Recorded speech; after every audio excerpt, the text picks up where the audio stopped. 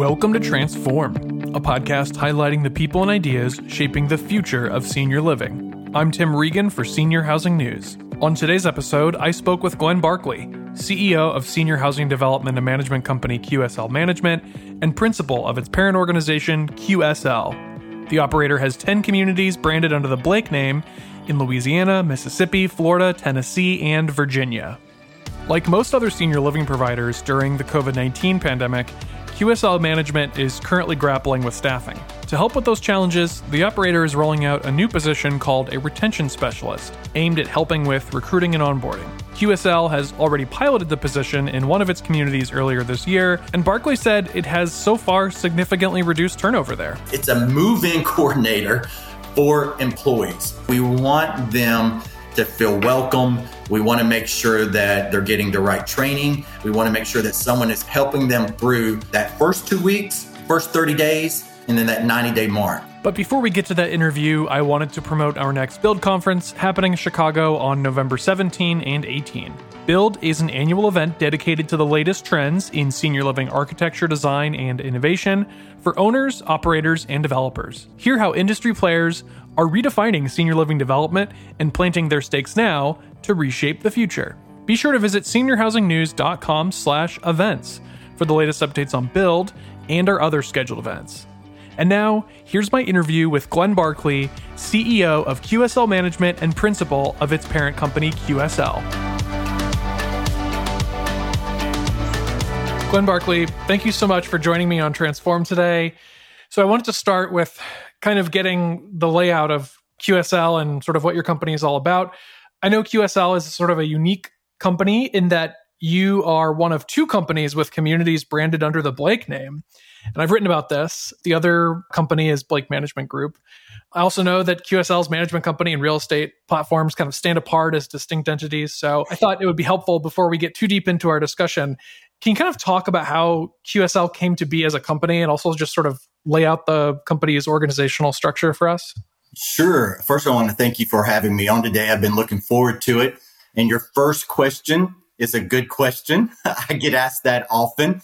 It is an interesting story. I'll kind of start off with how Blake Management Group was founded. We had two development companies. One is QSL, that's my company. And we partnered with another development company called CVI. And we partnered to both build the first Blake building and to operate the first Blake building. And so CVI and QSL went into a joint venture together, both as developers and as a management company. And our first building was opened in 2008 in Gulf Breeze, Florida. We had a great time building that building. We had a great time opening it and managing it. It was a real success story for us. And we began to follow that same pathway. We began to develop together. And then as we opened a building, we would manage it together. We got together and we decided, you know what? We could probably develop more buildings if we actually separated, agreed on standards for the building, agreed on the design of the building, what is important to us, what still really aligns with our business plan, our values, and the whole reason that we're in this industry. And so we decided to start developing separately. And it worked. We were able to develop more buildings. We were able to be more innovative and learn from each other. And we continued to operate those buildings as Blake Management Group. So that was the first step of kind of realizing we may be able to get more done more efficiently if we start developing separately. As we grew as a company, as any company, you have different investor groups, especially starting out. Starting out early in the game, we had what I would say your country club investment groups, a lot of individuals coming together. And as we grew as a company and grew our relationships, we had more institutional type of funding, capital companies wanting to help us and join with us.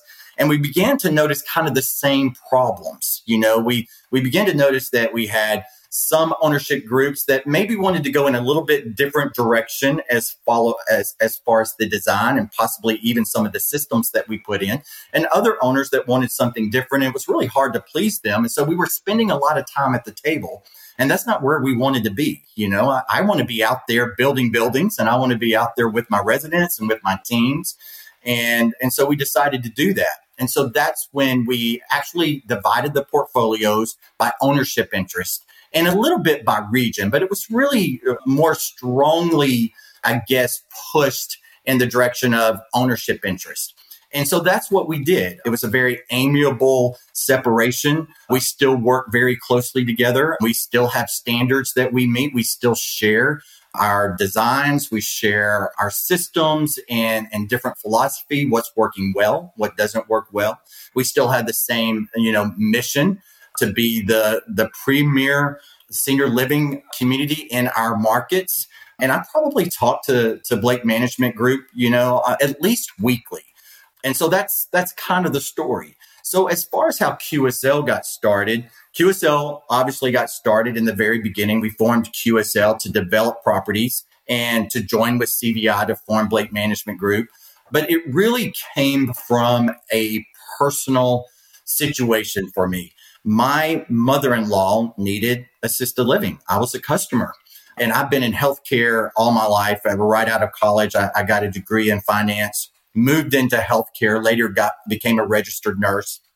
So healthcare is in my blood. It's what I love. And we started looking for a place for my mother-in-law. And I began to tour buildings and we just could not find what make us feel comfortable. We couldn't get that peace of mind. We couldn't get comfortable with what we were seeing. I was at that time, especially, we're talking, early, 2002, 2004, somewhere around in that area. Senior living seemed to really be in a rut. The late 90s and coming out of the 90s, I was seeing the same old thing and not a lot of innovation. Really, hospitality was kind of on the back burner. It wasn't something that folks were talking about a lot. It was kind of more just meet the basic needs, and not really thinking out of the box. And I was in senior living at the time. I was working for what I would say an intermediate sized senior living company, a national senior living company. And I was experiencing a little bit of the same frustration in my role with that company as I wanted to think outside of the box. And they had a very specific niche that they wanted to stay in. And I really wanted to do more. So both of those things coming together really propelled me to co-found QSL with my partners, Andy Yarborough and Judy Belk. But basically, it was also to build a place for my mother-in-law. So I had a very specific motivation and personal interest in developing a product that I was happy with, that I could go home and sleep well, knowing that my mother-in-law was going to be taken care of. And so she was one of our first residents at the Blake at Gulf Breeze, opened it in 2008. She was one of the first group to move in, and she absolutely loved it. And I went through that same experience of, she had her own home, she had her own car, she lived in a rural area, and we knew she needed to be close to us. But I had to go through that same process of working with our family to decide on the best place for her to live, the best support system, where that was going to be, and then convince her to move. And that was really, really hard for her. And it was hard for us. Yeah, it was hard for us. But she moved, made friends. She absolutely loved it and thrived. I remember after a week that she was in the Blake, she said, it's like a cruise ship that never leaves. And I knew my work was done. I felt so good about that, that I had made my mother-in-law happy. I bet. I made my wife happy. My wife was excited. She felt good about it. And so that's really how QSL got its start. Great. Well, thank you for sharing all of that. That's a very interesting story. So I understand that QSL targets secondary and tertiary markets. Yeah. Tell me more about that strategy at play. And I'm also curious, has the COVID-19 pandemic made that strategy harder or even easier? Yeah. Let me answer the first part of that question first. We want to be one of one.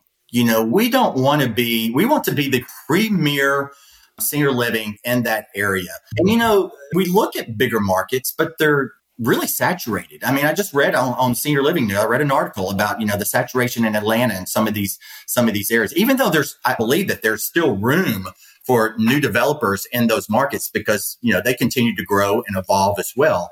But we just really feel like we have found our niche in those secondary and tertiary markets and to be one of one. And what I mean by that is, we look for markets that don't necessarily have a high-end, top-end independent living.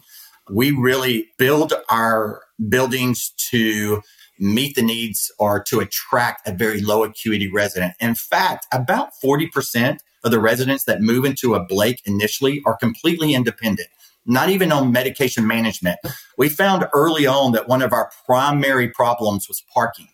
And, in senior living, that's not something that you think is going to be one of your primary challenges. But we had so many residents still driving that actually became a problem for us. And we had to plan for that in our design as we moved forward.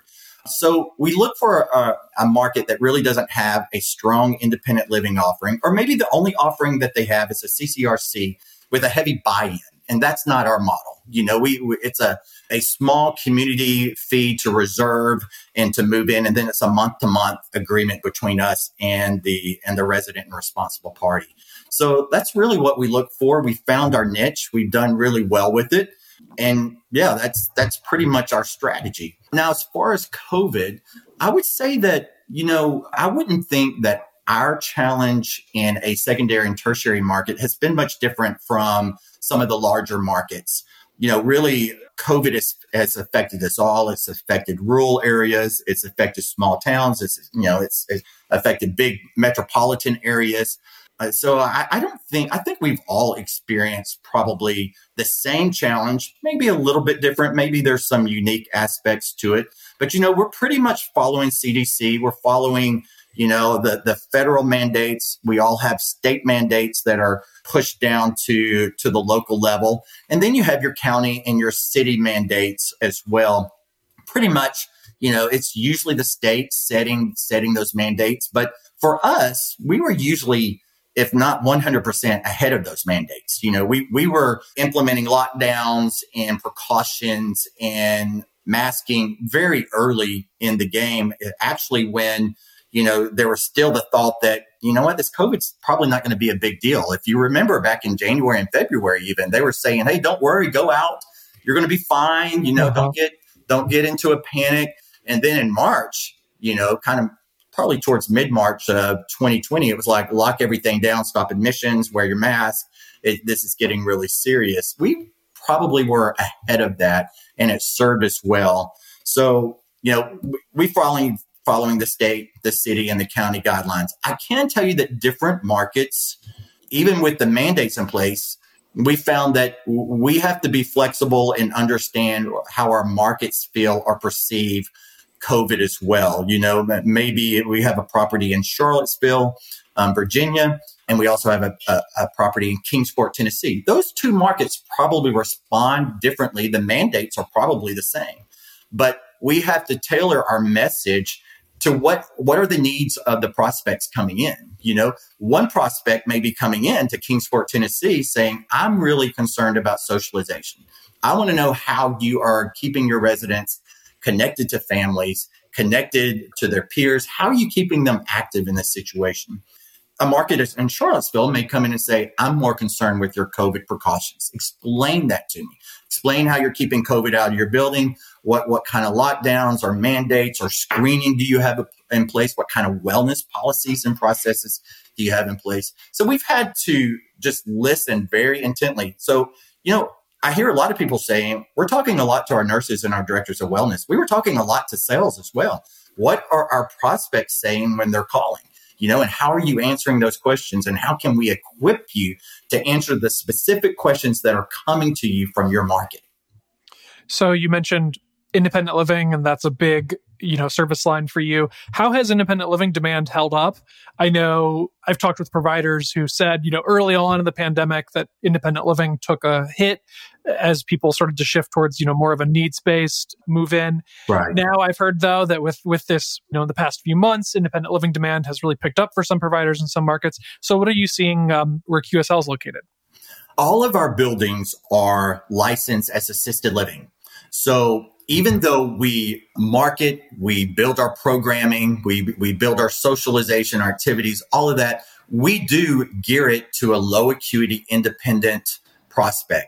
But we are fully licensed as assisted living so that they can easily come in age in place, they don't have to move within a building or move within a campus or even move out and move somewhere else to get the care. They can come in and be completely independent and then age in place and not have to change apartments because every apartment is licensed under the state's assisted living authority.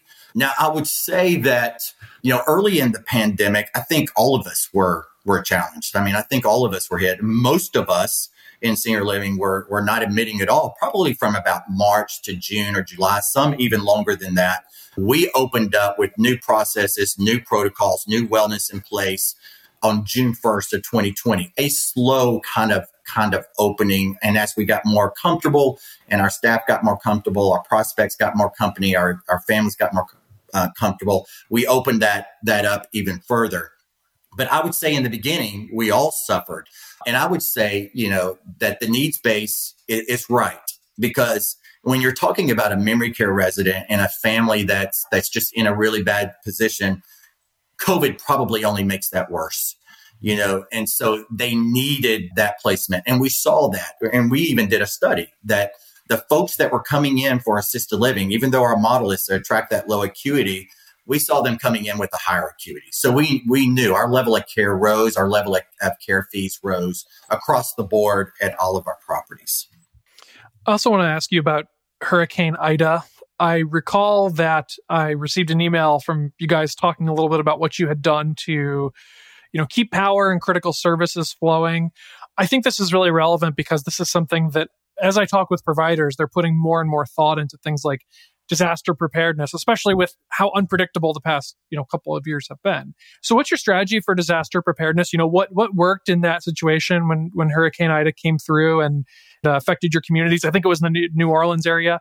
Right. And then just more generally, how do you budget for disaster preparedness? That seems like it can be a tricky thing to figure out. It definitely can be. I grew up in Louisiana. I live in Florida. So hurricanes are a part of our culture. Even, we've all gone through multiple hurricanes and disaster situations. So, some things I think you have to go through to learn. You learn through every experience. And I've been through a lot of those experiences. So I do have that benefit.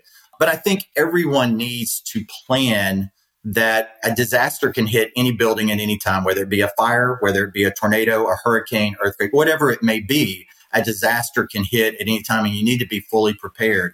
So that's the mindset that we go into preparation with. We have two values that really stand out and really guide us. And I know people talk about values a lot. We live by our values, but we really have to in this situation. So we have a core value of safety and we have a core value of joy. And those are very different. But we use those to prepare for Hurricane Ida. And let me explain.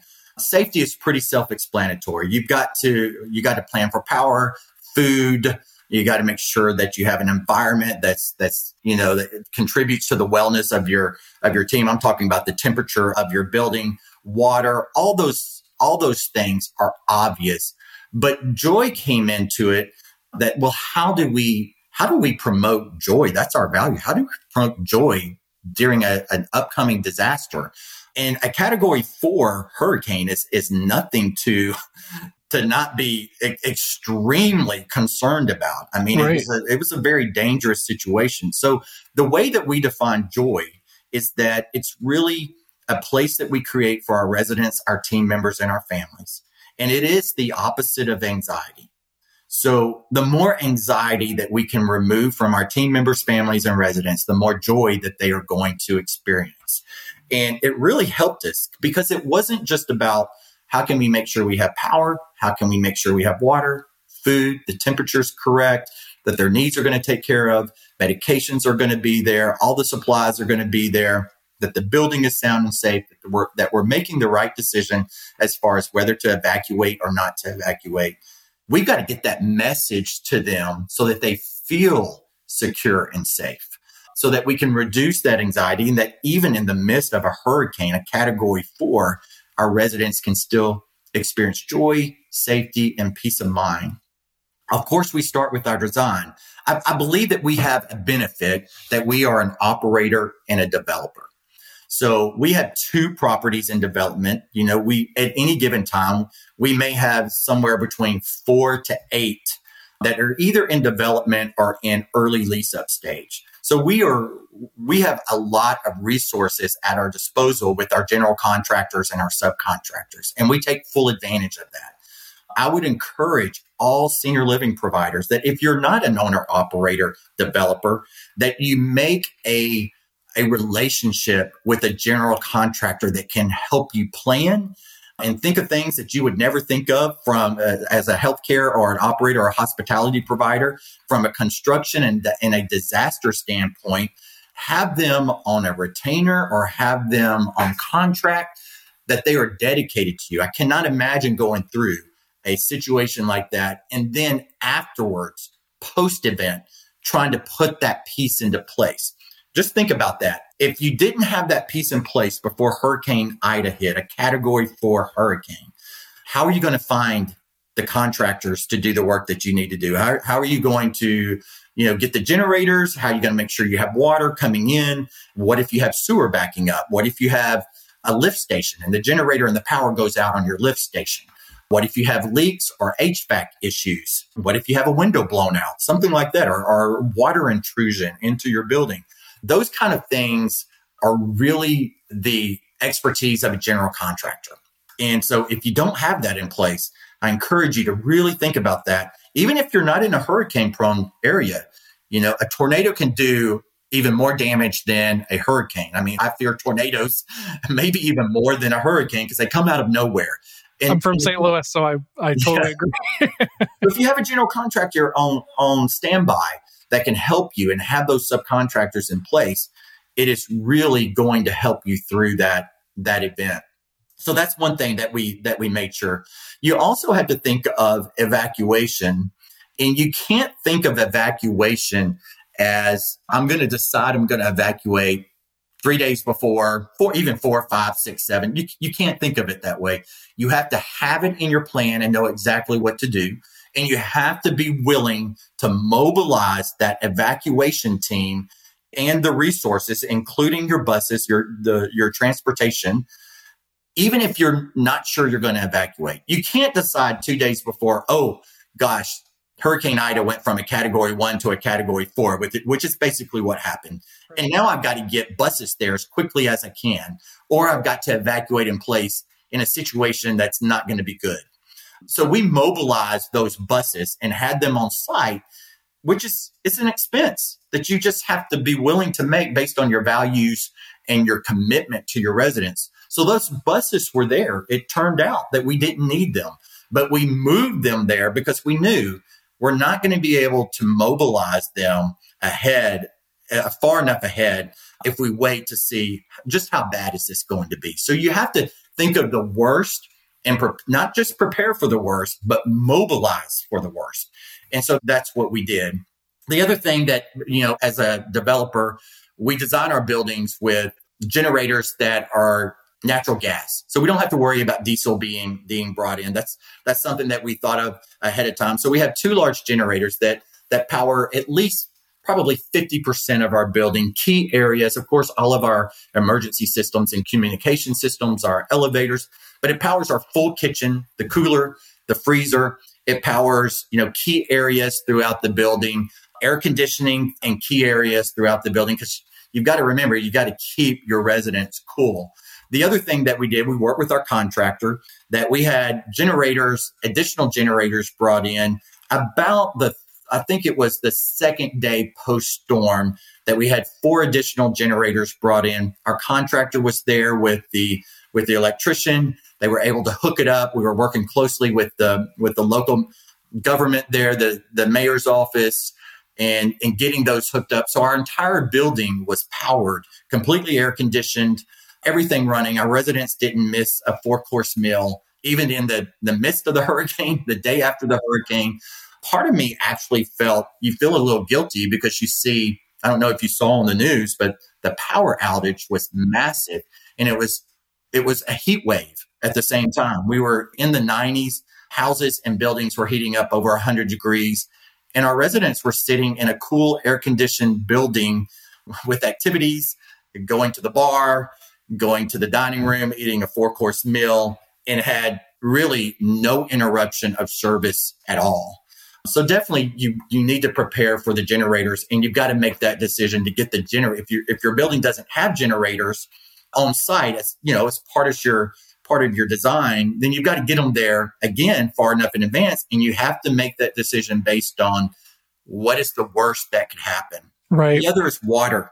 So you can't just think of, a lot of times I think senior living thinks of water as just drinking water. We've got to have plenty of bottled water, on site, make sure that we have water for our residents. But you also have to have water that you can wash your dishes. We lost complete water. You have to have water there on site before the storm, wash dishes, laundry, flushing toilets. Toilets don't work. I mean, you got to have all that water there as well in case you lose water and you can't drink it, nor do you have, any running into your building. So that's probably a long answer, but I hope I covered the most important parts. Yeah, I think you certainly did. I think the advice about the general contractor, I've heard other providers say that to me too. And the generators, of course, that is something it's always so interesting to me. I talk with people and I don't know that some of this equipment exists until I hear about it. So that's interesting.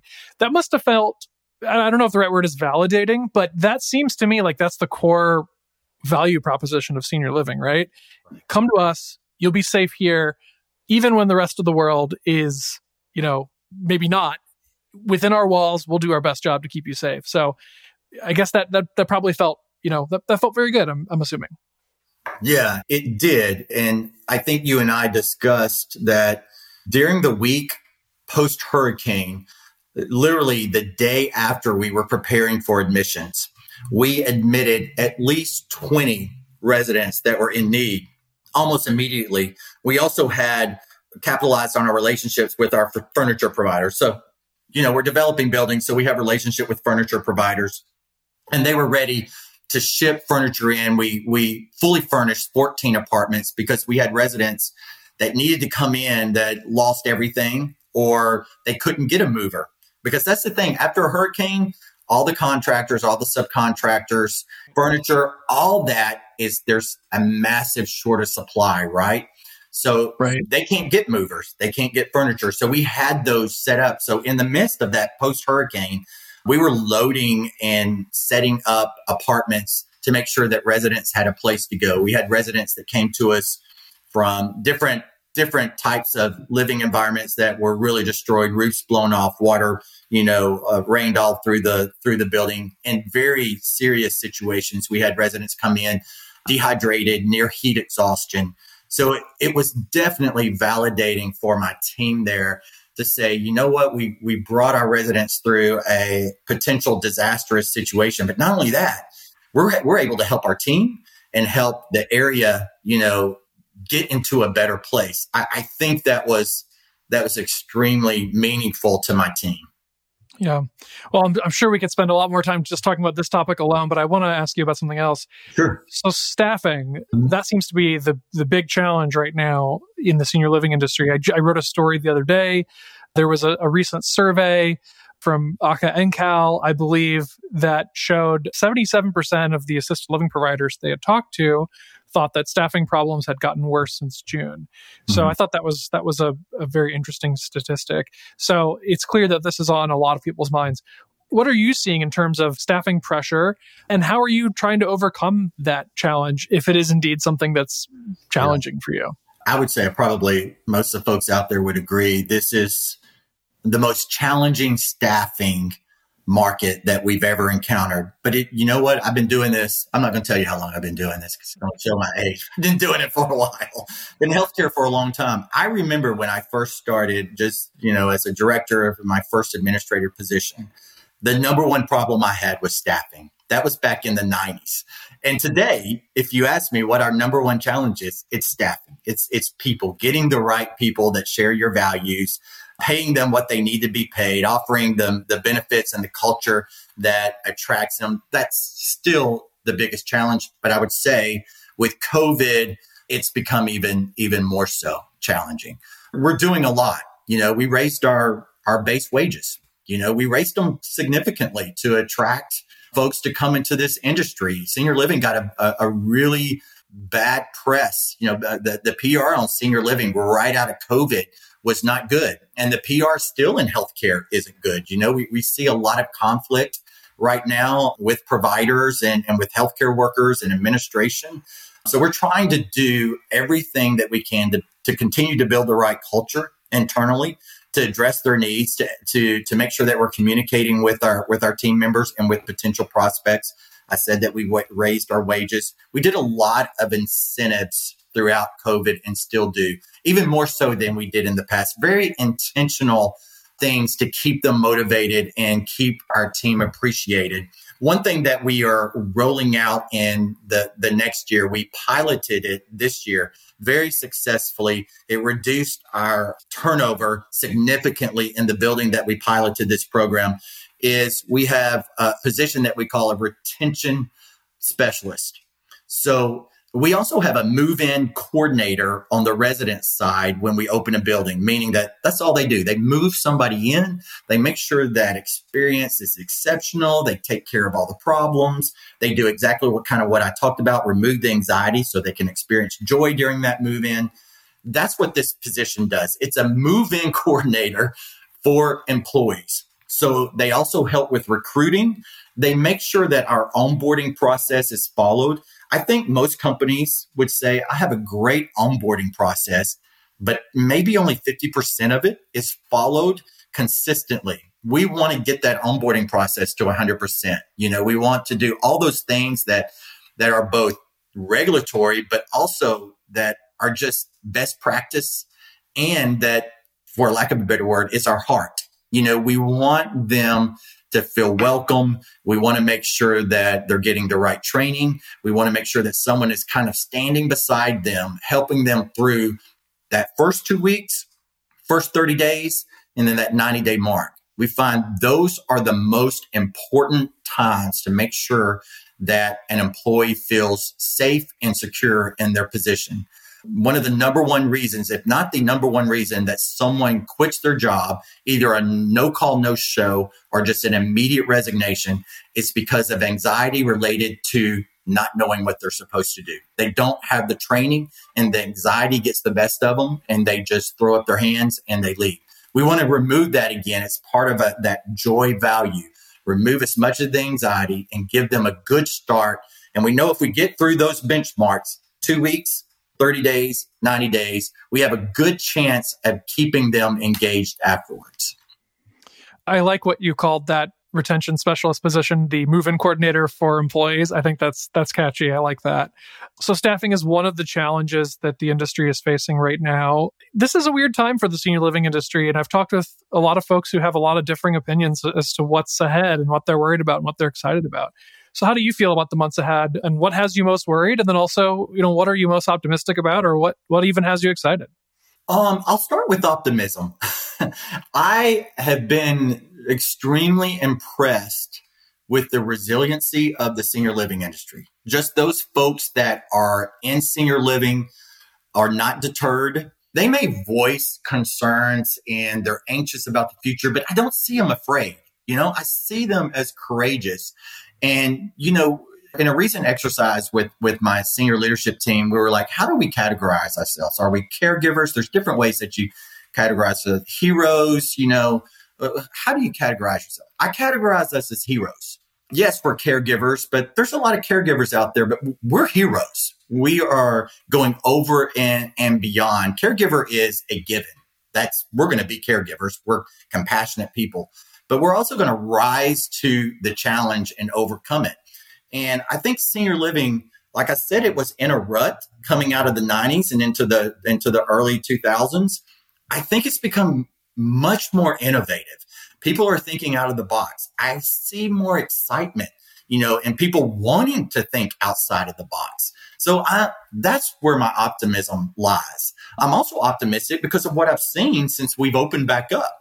Yes, we've had to take some step backwards. There's still mandates out there. We're still in masks, and we still have to be careful with activities and socialization. All that is still there, but we're overcoming it, and occupancy is rising. We've seen occupancy rise consistently month over month. We're really excited about what we're seeing in occupancy. We can have, depending on the market and the number of units that we have available, we can see 8 to 10 admissions in a month. So we are definitely seeing the industry revive and overcome. So I'm excited about that. I probably am with everybody else. When you ask me, what's the challenge that you're thinking of in the future? Staffing's always going to be there, but I'm still concerned about COVID. It's every day that you've got to stay as current as possible. And it's hard with all the different information that is out there. But I mean, like literally in the last 24 hours, we're starting to see articles on R1 variant.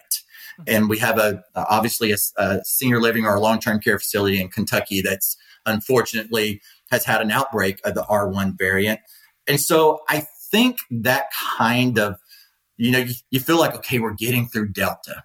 Delta hit us and now we're getting through Delta. And then you get up and you read in the morning, oh, okay, we have R1 variant. And the information that we have now is that it might not respond to the vaccinations that we have in place. So is there going to be another vaccine, or is that just not going to be covered? How's it going to be addressed? What kind of mandates will we have? Right now, we don't know. But I would say that uncertainty always keeps us kind of on our toes. What's coming around the corner? We need to be ready to respond to that. We need to stay as up to date and current on the information as we can. So I think that's probably where I would say most of our concerns lie. Yeah. The R1 variant, I've only read a little bit about that, but that does seem like a concern. So yeah, absolutely. That's something that I'm going to keep my eye on as well. And I'm sorry to hear that you're having to deal with that. I want to ask you about sort of another question about the future. So we talked a little bit about, how you feel about this industry. And so I'm curious, as you look at the industry as a whole, if you had the ultimate power to sort of change something, what would you change and why would you change it? Oh man, that's a loaded question. That's a big question. It goes back to staffing. I would love to change the perception and make senior living more attractive to a larger number of people. I would love to see colleges and universities. I'd love to see training programs that are really geared to senior living, not just nursing home administrator.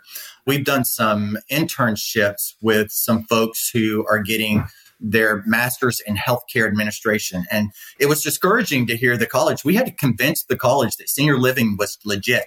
It was a legit place. It was a place where these young college adults were wanting to go. They were wanting to enter senior living, assisted living, independent living, or CCRC. That's what they wanted to do. They didn't want to do healthcare administration in a hospital or in a nursing home or in home health or hospice. They wanted to be in senior living. And many of them were told, no, you can't do that. You can't choose that as an intern. And that's really not healthcare administration. And so we need to educate our colleges. We need to encourage our colleges to have curriculums. We need to seek out interns and college young adults. We need to make pathways for our frontline staff to move into bigger roles, whether it be in care or in administration or sales. We need to show them pathways. That's how I got my start in healthcare. I started really as I was in outpatient rehab, but I started as a tech. I did everything that your healthcare aide does in assisted living or a nursing home. That's how I got my start. And now I'm a CEO and an owner and a developer. I want others to know that they can take that same pathway. I think that's, if I could just wave a magic wand, all of a sudden tomorrow morning, college professors and administration, they wake up and they say, you know what? That's a viable pathway. We're going to create a whole curriculum. I mean, I think Cornell has a whole curriculum on hotel management. Mm-hmm. Man, we need a whole curriculum on senior living because it is like hotel, it's like resort, it's residential. You have this huge healthcare and clinical component that's only growing. The regulatory aspect is only growing. And then you have this huge hospitality component that if you're going to be successful, you have to do all those things as top notch. You can't halfway do it. And we need really skilled young people and folks that want to go into it they need to know what is the pathway. So if I could wave my magic wand, that would be it. Yeah. And I know that there are some universities trying to tackle this problem. I know that, there's the Granger Cobb Institute I think that's at Washington State University, I believe. Yeah. And then I know that Boston University is also trying to start up a senior living concentration. And I know Georgetown and DC does some of that too. But you're right. I've talked to so many providers who said, outside of these few schools, it can be hard.